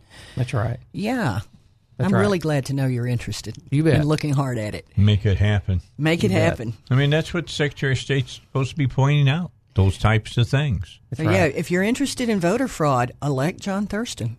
I Get appreciate it fixed. Yeah. I appreciate it. Yeah, we like I'm going to take it very seriously. That is for sure. And we will be addressing the voter rolls, trying to clean those up as well at day one, attacking that aggressively. And but yeah, it's been an honor being land commissioner for sure. It's a constitutional office, and in this particular race, I'm the only candidate that has actually run a constitutional office. You were talking about the previous charges on the senator up there in Northwest. All right. Well, we appreciate you coming in today, and we're going to let you All right. skedaddle out. We're going to have a report here in just a moment. Tell Josh we'll take him here. We've got about 2 minutes, so he's already on the phone. We'll find out about the Woods trial. Do come back, John. It's always a pleasure to have you here. You bet. Thanks for having me. Sure thing. John Thurston, there is no howl on it, okay? It's just John Thurston running for Secretary of State here in the state of Arkansas and did a great job as land commissioner. All right, I understand Josh is on the line. Josh, how you doing? The Woods trial is over in Randall Shelton. We've got about 2 minutes. Give me a quick rundown of what happened today. Sorry about that. Wanted to call in and give an update. John Woods has been found guilty on 15 of the 17 charges against him, including a guilty verdict on a money laundering charge. And Randall Shelton has been found guilty on 12 of 15 of the charges. And so I just wanted to call in and update y'all and update the listeners there in Central Arkansas on that. It's been almost a month-long trial. It would be a month tomorrow. But the jury came back with a verdict today around 2:30, and that's the verdict. All right, John Woods guilty. So a possible 20 years on each count that he's found guilty on, except for which one did you say? The money laundering? Well, that had 10 years. Yes, that's 10 years by itself, and the others combined was up to that. Okay. 20. So he was not guilty on 2 of those charges, but was guilty on the money laundering. So looking at probably 15 to 25 years. All right. So the bottom line is, when will the judge tell them how long they're going to serve? There'll be a pre-sentencing hearing in about 4 to 6 months, unless something comes up in between that. So they're both out on bond. They cannot travel outside of the federal district court in which their residence is. Okay. All right. We appreciate you calling. Yes, sir. Thanks for having me. Thanks. Bringing us up to date on that. That's good to have that. We come back. We got more guests. We got the Libertarian candidate for governor that's going to join us. We have a gentleman who's going to tell us about a car and bike show coming up this weekend to help the vets. We'll do that when we come back on the Dave Elswick Show. All right, so I'm looking outside from one of our cameras, and it looks like the black clouds are moving into the area. I saw where Cabot is under a thunderstorm warning now, a severe thunderstorm warning. So if you're out there and you're driving around, be careful. It looks like you're going to get some blinding rains as this afternoon goes. So yeah, the picture that they've been showing you on our Facebook Live broadcast today, that's the most recent we got last few seconds from Weatherbug, who's sitting on top of the building here. All right, in the studio, Wendell Roberts is here. He wants to talk about an Arkansas honor ride, and when it comes to vets, since I am one, I'm always pressing anything that you guys are doing, trying to raise money for veterans. So tell us about the car and bike show that's coming up this weekend. Well, we have a car and bike show this weekend in Hot Springs at the airport. It's all to raise money for our organization, which is the Arkansas Honor Ride. I know that sounds like a confusing name for an organization since it's also our primary event, but we started the Arkansas Honor Ride as a motorcycle ride 5 years ago, and we decided to throw in a couple extra fundraisers through the year, and so we're doing a car and bike show to benefit our veterans in Central Arkansas and mainly our disabled vets. What we do with the funds that we raise throughout the year is we go build things like wheelchair ramps, and if they need bars in their bathrooms or, almost anything that a disabled or wounded veteran needs, then we'll do our best to help them out. All right, so you served when? I was in the Gulf War era from 91 to 98. Okay. The turkey shoot era, exactly, as I like to call it. Yeah. That was bad, although I still say they shouldn't have called it off. They should have just kept on pressing them as far as that was concerned. But being former veteran, that's the way I feel about when you're going after the enemy. You're supposed to destroy them. Destroy them. Keep going until they give up. That's exactly right, because they hadn't at that point. But anyway, talk about how this is going to be a poker run, which is a whole lot of fun, and tell everybody how they get involved with this, how it all works, and what's the big prize at the end. Well, for each of the classes at the car and bike show, we have a trophy, of course. We've got like 20-something car classes and then 9 motorcycle classes for the show. So there's lots of classes, lots of trophies. And then for the poker run, it's what you do is you sign up at the airport. You go make 5 stops with your poker run sheet. They stamp the sheet. Then you bring the sheet back to the airport. Yeah, let me stop you and say, you don't make just 5 runs anywhere. I mean, you don't go to the Five and Dime or something like that and walk in and say, hey, I need a stamp here. That's not the way it works. They'll tell you where to go. Right. The sheet has all the names of the places and the addresses that you have to go, and then someone will be there to stamp your sheet. Once you've hit all 5 poker run stops, you come back to the airport in Hot Springs, and that's when you draw your 5 cards, and best poker hand wins the pot. And we don't really know how much the pot's going to be yet. It all depends on the participation of the poker run. Okay. So to get into any of this, is there charges for the car show, charges for the motorcycle part of it? If you want to put your car or bike in the show, it's a $20 donation. Okay. If you want to do the poker run, it's a $15 donation. If you want to do the poker run and the car show, it's a flat $20 donation. But it is free to the general public. If you just want to come out and look at the cars and the bikes and hang out, we're going to have lots of kid activities like a bounce house and face painting and that kind of thing too. So it's going to be a fun event. We've got lots of vendors, food vendors. So if you just want to come out and stuff your face with some tacos or something, then that's a good fun time to be there too. All right. So this is going to all go on starting at the Hot Springs Municipal Airport. 9 a.m., is that correct? That is right. Or is it earlier if you want to get into the car show and everything? Is 9 a.m. when it's going to all start? We're going to kick it off at 9 a.m. Of course, you'll have your early. The car show guys like to be early so they can get a good spot or whatever. But so they'll end up showing up about 8:30 or so. But it officially starts at 9. The judging starts at noon. The trophies for the car and bikes are at 2. Everything's done by 3 p.m. All right. And the bottom line, as far as weather goes, I've seen there's chance of early morning rain and then becoming just a beautiful day for Saturday. Any kind of weather, you should show up no matter rain or shine, right? Dave, we don't talk about rain when we're having a car and bike show. We don't talk about it, so that way it doesn't happen. If we don't talk about it, it doesn't exist. I'm looking at your buddy that's here with you, and he's got his goggles still on. Did you, ride upstairs? No, I wear them all the time, so it's my prescription glasses. Oh, okay. So you've former vet as well?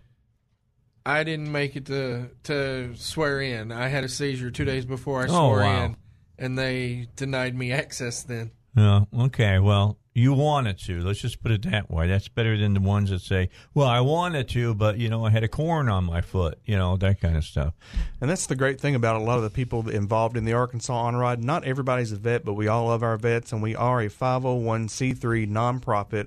Nobody on our board or in our organization makes a dime off this. We're all volunteers. We all love our vets, and we just want to help. And all the money goes to help the vets. That's the key to all of this. And as you heard him talk about, they build ramps for wheelchair access into homes, put the bars in the houses, and all the rest. You guys do a lot of stuff. We sure try to help them out any way we can. And they call their veteran service officer in their county. The veteran service officer calls us or a group like us, and we do what we can to help. So everybody is vetted, is what you're saying. Exactly. All right. That's always important because, hate to say it, but there are people who will take advantage and say that they served during certain times and I was here or I was there, and they never even stepped foot into foreign soil at any time. That's right, and it's sad, but it does happen. Well, it's the truth. People use, when you say Medal of Honor, for instance, people know that's a big deal in the military. And there's been people who have claimed to be Medal of Honor winners, and they weren't even in the service. Right, and that's just sad. You're taking something very important and precious away from the military service members who did actually achieve the Medal of Honor. That's a very, very high outstanding service award. Yeah, I don't know if the guy down in Dallas is still alive or not. I need to find out, I guess, and have him back on. He wrote a book called Stolen Valor. That's a great, great book, and I've had him on several times. You remember the actor Donaghy? You remember him from, what was it, the one that Stallone did, The Blood. What was that called? The very first one about the vet that went crazy on the Washington town or whatever. Anyway, he said that he served in Vietnam and that he had been in combat several times, came out fine, that he never served at all. Wow. He's still acting, by the way. They don't hold that against him. I do. I won't ever go see another movie that he's in. This is not going to happen. No. All right. Well, I appreciate you coming in, Wendell, and being part of this. I wish we had gotten you in earlier instead of on, the day before, basically. May 5th is when this happens, 9 a.m., 3 p.m., Hot Springs Municipal Airport. You want to be part of a car and a bike show, here's your opportunity. They're having a poker run. I know that you all who ride the bikes love to do that. They're going to have all kinds of trophies. Judging is at noon for this. Trophies at $2 to $20 fee. The poker run goes from 9 a.m. to 1 p.m. High hand prize, $15 fee to get in that. What the prize is, they can't say. It all depends on how many people want to play. Right, and the poker run is open to anybody. You don't have to be on a bike. You can be in a car, a camel. We don't care. Oh, okay. That would be cool. Camel. Riding to these stores on a camel. That would be very cool. Appreciate it. And you probably know how to ride a camel, don't you? After being in the Gulf War? Sadly, yes. I see. And they do spit. And they do spit, and you can get seasick riding on them. The way that you got to ride them. I appreciate you. Thanks for coming in, guys. Let's get a quick break, and we'll come back. Libertarian candidate for governor with us next on the Dave Elswick Show. All right, back with you. It's the Dave Elswick Show, 20 minutes after 4. Mark West is here. He is running for governor. He's part of the Libertarian Party here in Arkansas. He's from the Batesville area. And Mark, what convinced you had to run for governor? Well, when I look at the state of Arkansas, one of the things that I see is it's not a destination state. I've got my oldest son is getting ready to graduate high school. He'll be a senior this year, and he's looking at colleges and careers, and nothing is around here. And When you talk to young people, a lot of the careers they're looking for aren't here. And one of the big problems in Arkansas is you have an economy where some people are getting ahead and others aren't. 7 counties are all that are growing, in the entire state. We have 75 counties in the state. Delta poverty still hasn't really changed. It's still it's a lingering, festering situation that we need to address, and we want to try to find ways to cut the size of our government, cut taxes on individuals, cut taxes on business, just create an atmosphere that makes this a destination state for corporations, a destination state for entrepreneurs and family businesses, so that we can be a state that grows and people come to work and to build. We shouldn't. I'm tired of us losing to Texas and Tennessee and Missouri. I want us to be at the top of that pile. All right, so what would you suggest as the Libertarian candidate that be done to, come up with those jobs that are necessary, for instance, in the Delta or whatever? What changes to the tax policy do you think need to be made? Well, I think first and foremost, we've got to get to a point where we can eliminate corporate taxes. I think corporate taxes, a lot of people, when they hear corporate taxes, their first thought is always, well, you're just protecting, the big corporations and, the guys are at the top. But when you really look at what the corporate tax structure does, your family businesses are hurt the most by it. They're hurt the most by all the regulations that are out there on businesses. So you have to deal with the tax structure and the regulatory atmosphere so that you can create the opportunity for entrepreneurs to start businesses, for family businesses to stay alive and grow. And our economy right now hurts that because we have a regulatory atmosphere and a tax atmosphere that harms that. And then also you have, we are one of the highest tax states in our region, and our state legislature, our budget is one of the highest per capita spending legislatures in our region. So we need to create an atmosphere where we've got less government in the way of business, less government in the way, especially of family business, because what inevitably happens is the giant corporations, as much as you need the corporations, you also have to be careful with them because they are able to work and manipulate politicians so that regulations that they can afford to deal with, but family businesses can't. So they crush, any competition that could come up from the bottom. So we've got to create an atmosphere that is bringing the entire state up together, that's targeting all of Arkansas. And that's going to require a lot of work, but it's going to require the work to happen in our communities. I would like to see more of the where your businesses, local industries work with high school kids to begin preparing them for the jobs that are there and the jobs of the future. It's going to require a cooperative effort in the whole state to bring the whole state up together economically. I saw a story, I believe it was yesterday, saying that if we want to see Arkansas really grow, and talking about all states within the union, is that businesses have to get involved with education and tell education what they need for kids to know. Bottom line is that the whole thing said if you're just getting an arts degree, you're just wasting your money because that's not what business is looking for. Right, and that's one thing that we've got to create is this interaction between businesses and the educational community, because our education system right now, it's failing our students, and it's not the teachers' fault. Part of the problem we have is the way our education system is structured.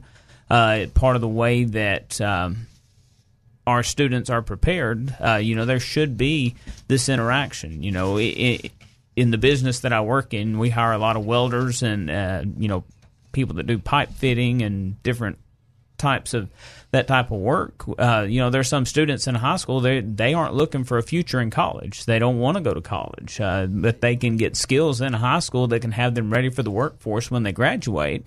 So maybe they're not stuck living at home till they're 25 and can get on their feet. But in order to get there, in order to get our tax structure there, we have to deal with spending in Little Rock and spending by our state government. And that's why we've proposed COST, which is a committee on spending and taxation. And what we want to do is begin looking at every agency, everything that our government does on a government level, find the overlap, find the redundancy, find where things are being unnecessarily done so that we can cut spending, just as a starting point to begin cutting spending.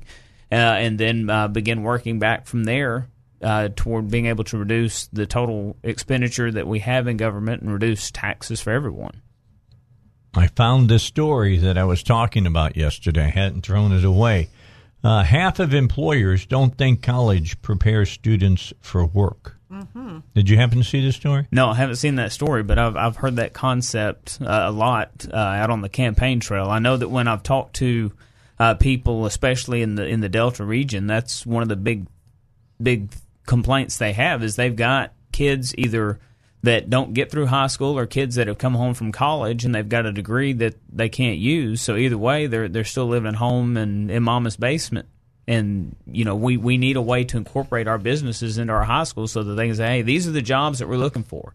They call it the skills gap. They have jobs, but they need certain skills for people to step into those jobs.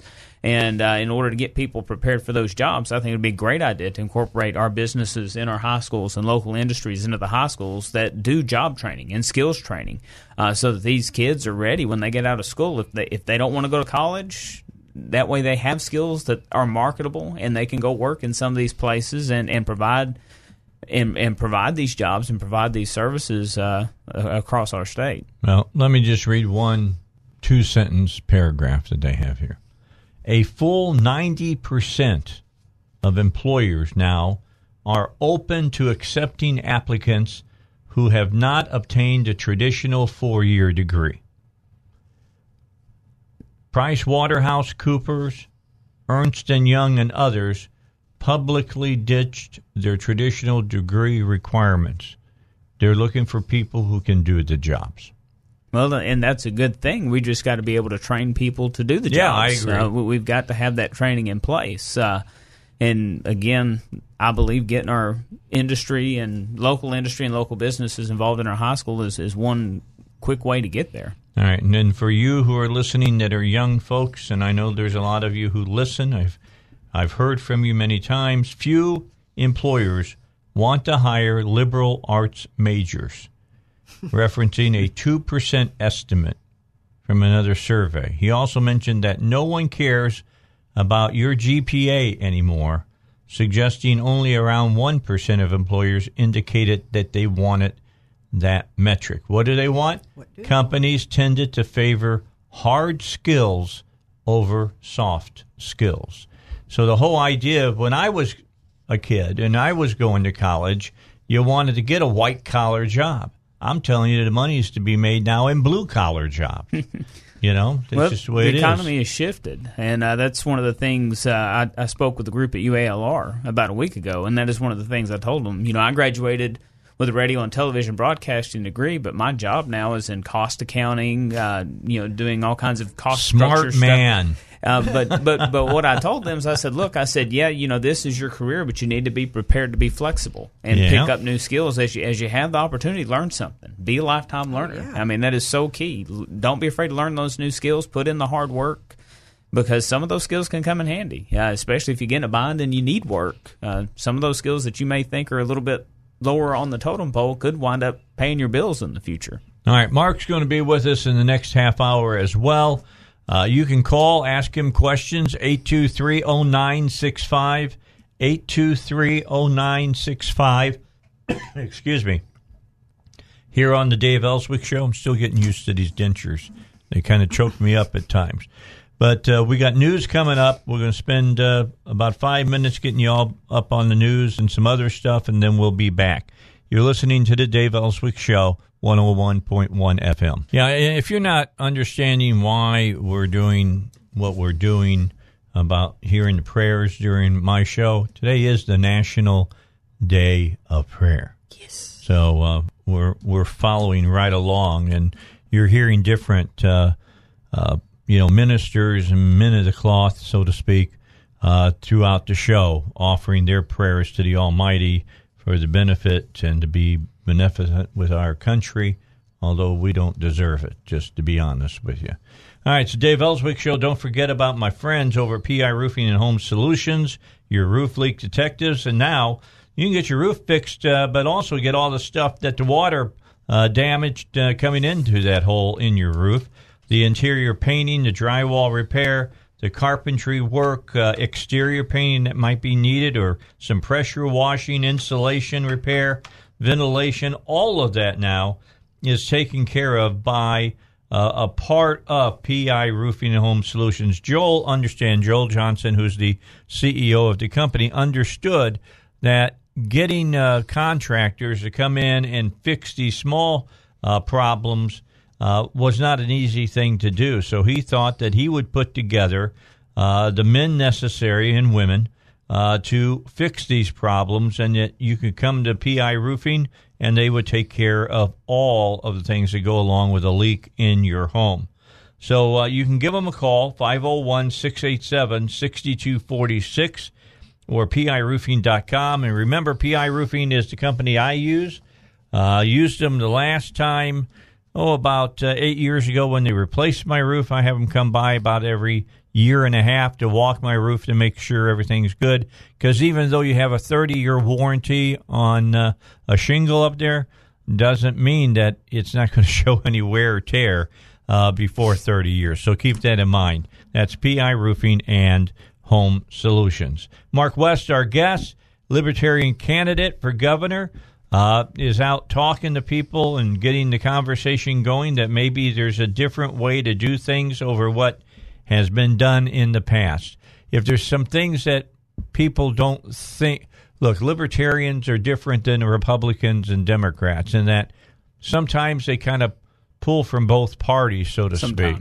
So with that, but when you're a libertarian, a lot of times you are more Republican than Republicans at times, and more Democrat than Democrats at times. So with that in mind, Mark, what are some different things that you bring to the table than a traditional two-party candidate? Well, everything for a libertarian starts with what we call the non-aggression principle. You hear us talk about the NAP. You'll see the NAP thrown around the internet and on Twitter and social media.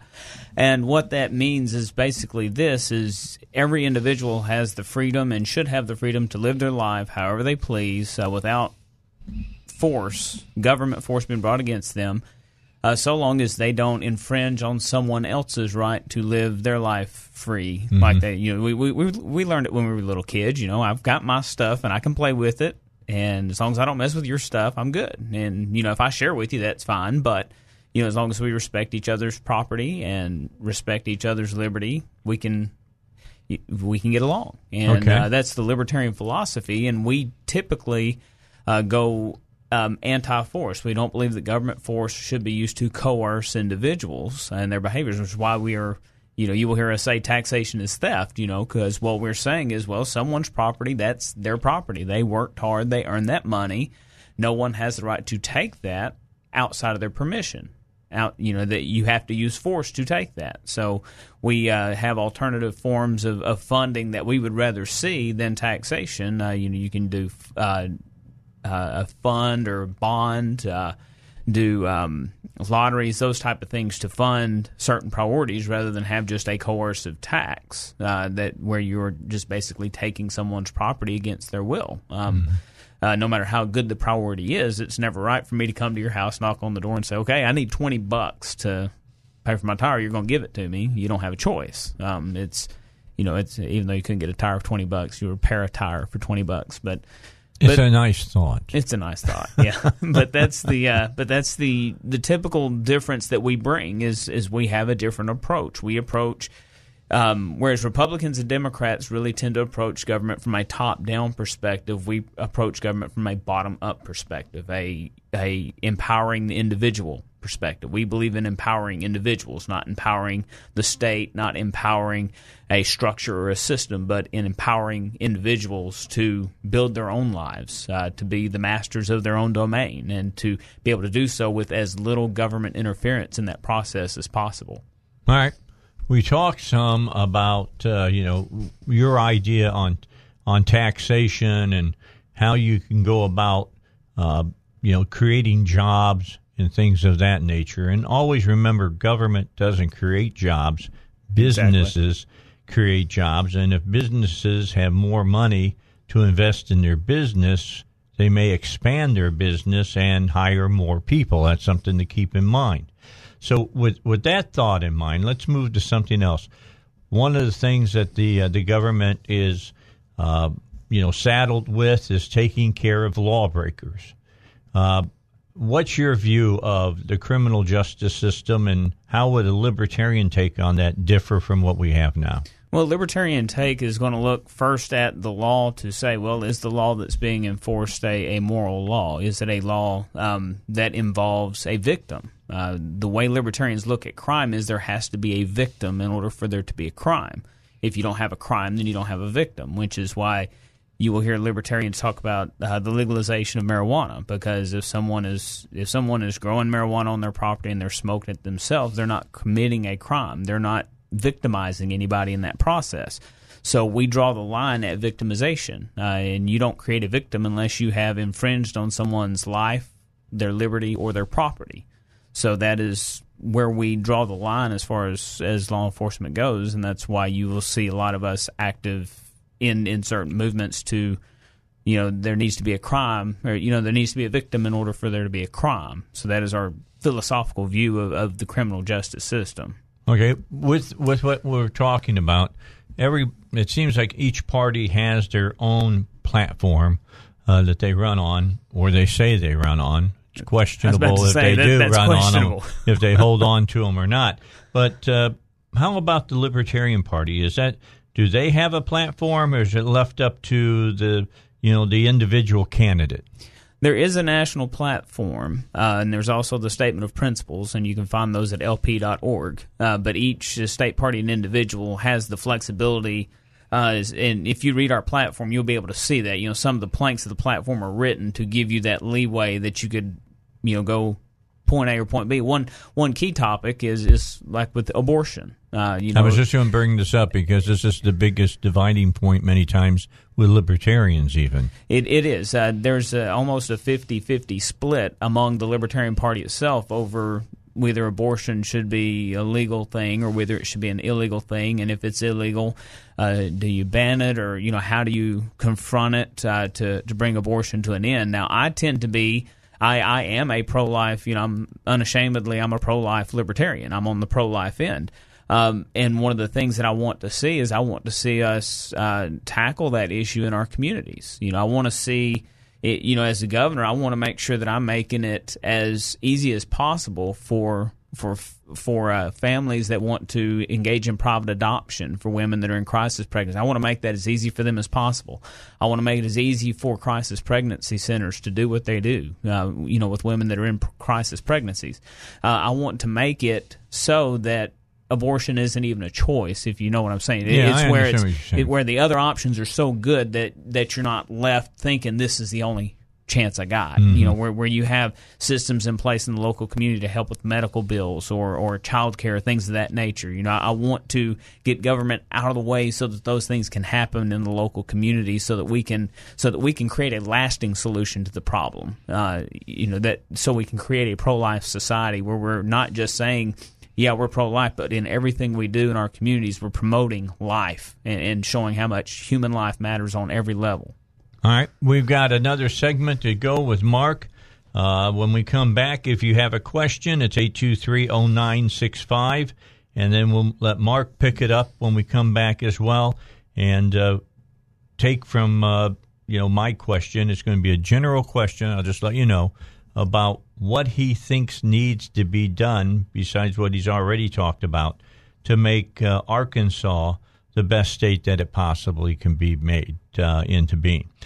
Safari Pets, 808 West Main in Cabot. Their phone number is 501-628-0067. They are the largest independent pet store in Arkansas. Largest selection of dog supplies anywhere. And here's the other thing. I'll get this out of the way fast. You go to some of the big box stores, and you know their names. I don't have to repeat them. And you'll find a person probably at the cash register and nobody else in the store. I mean, you say something, you can hear the echo.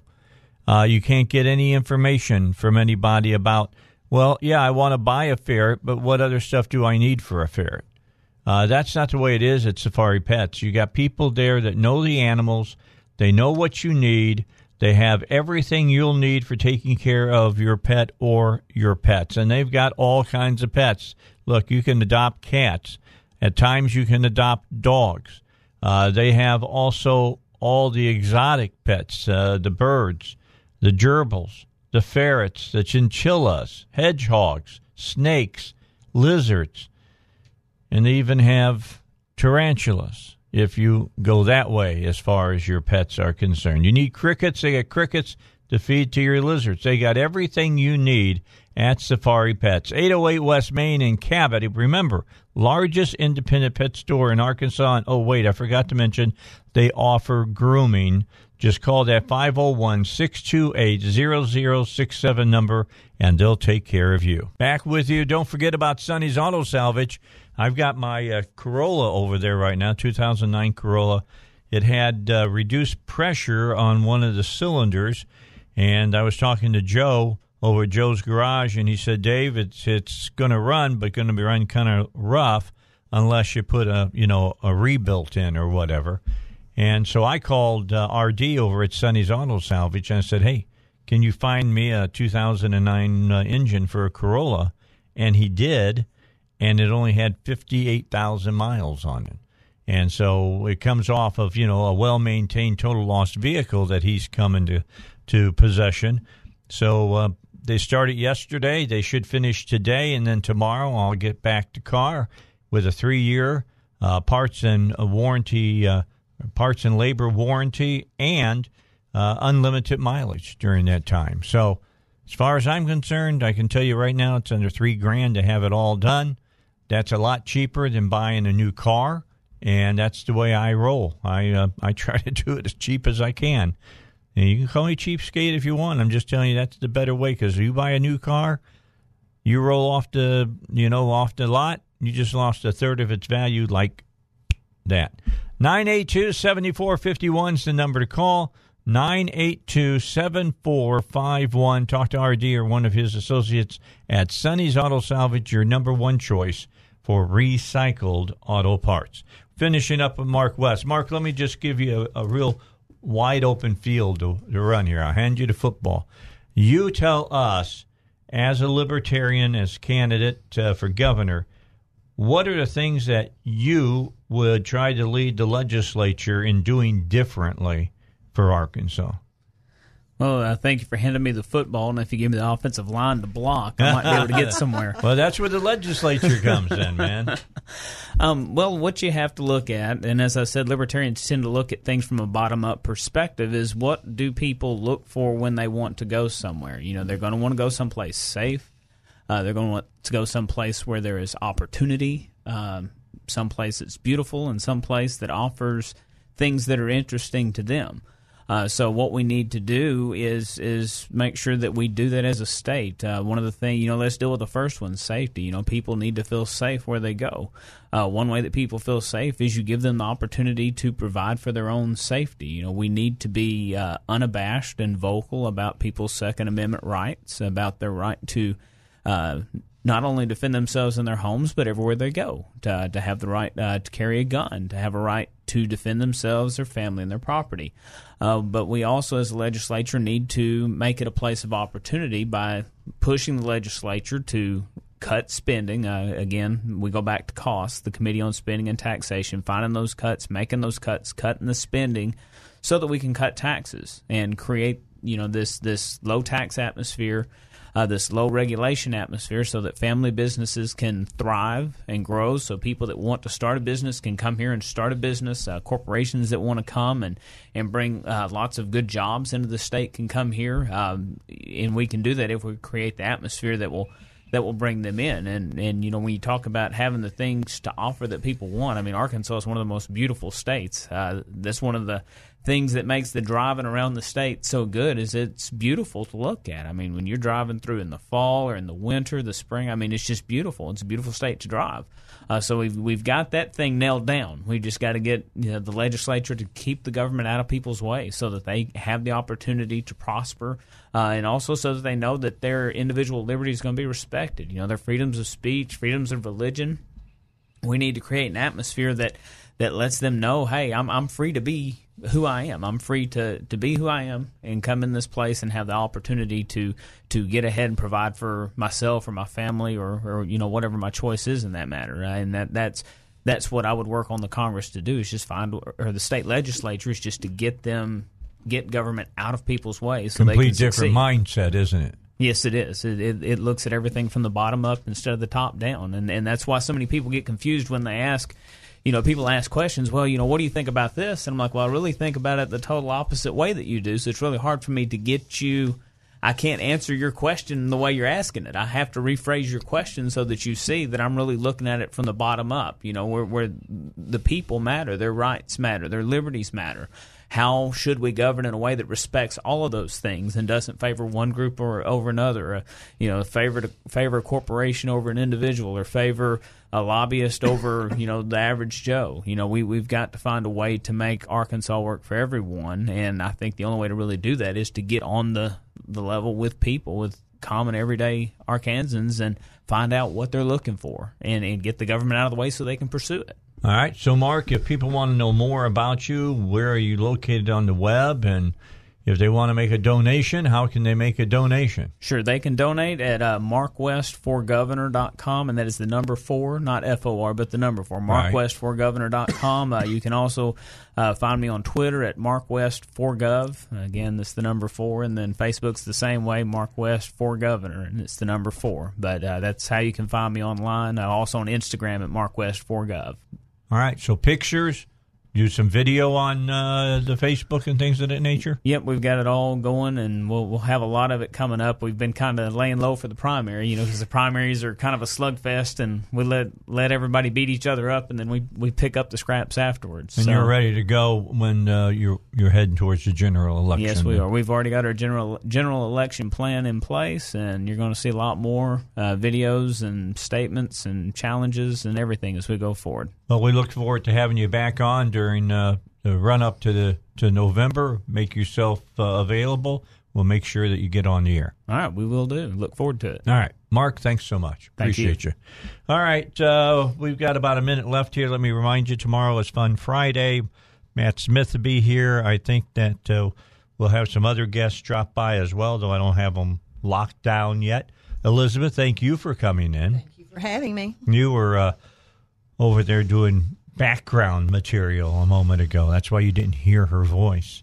But we're gonna use Elizabeth's talents more in the future here on the Dave Elswick Show and have her be part of the show. I may work where we get Val and her both in here and have more of a I'll be in a flood of estrogen.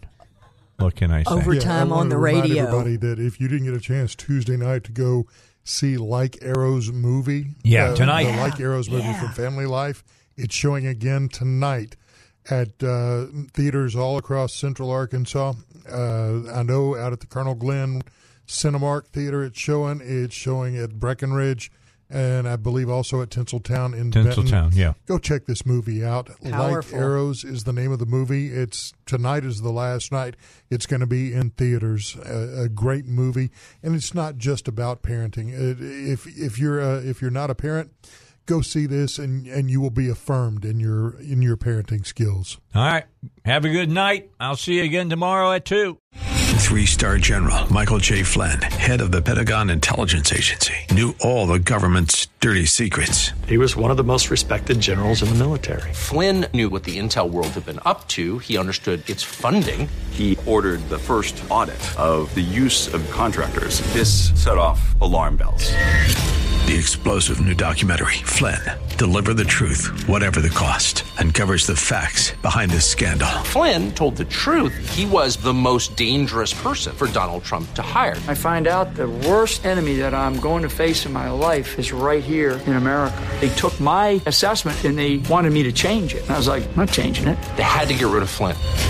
With in-depth interviews, archival footage, and never-before-seen personal records of the man behind the headlines. I just felt like I was drowning. Flynn, Deliver the Truth, Whatever the Cost. Available now. Watch it today. Go to salemnow.com. salemnow.com.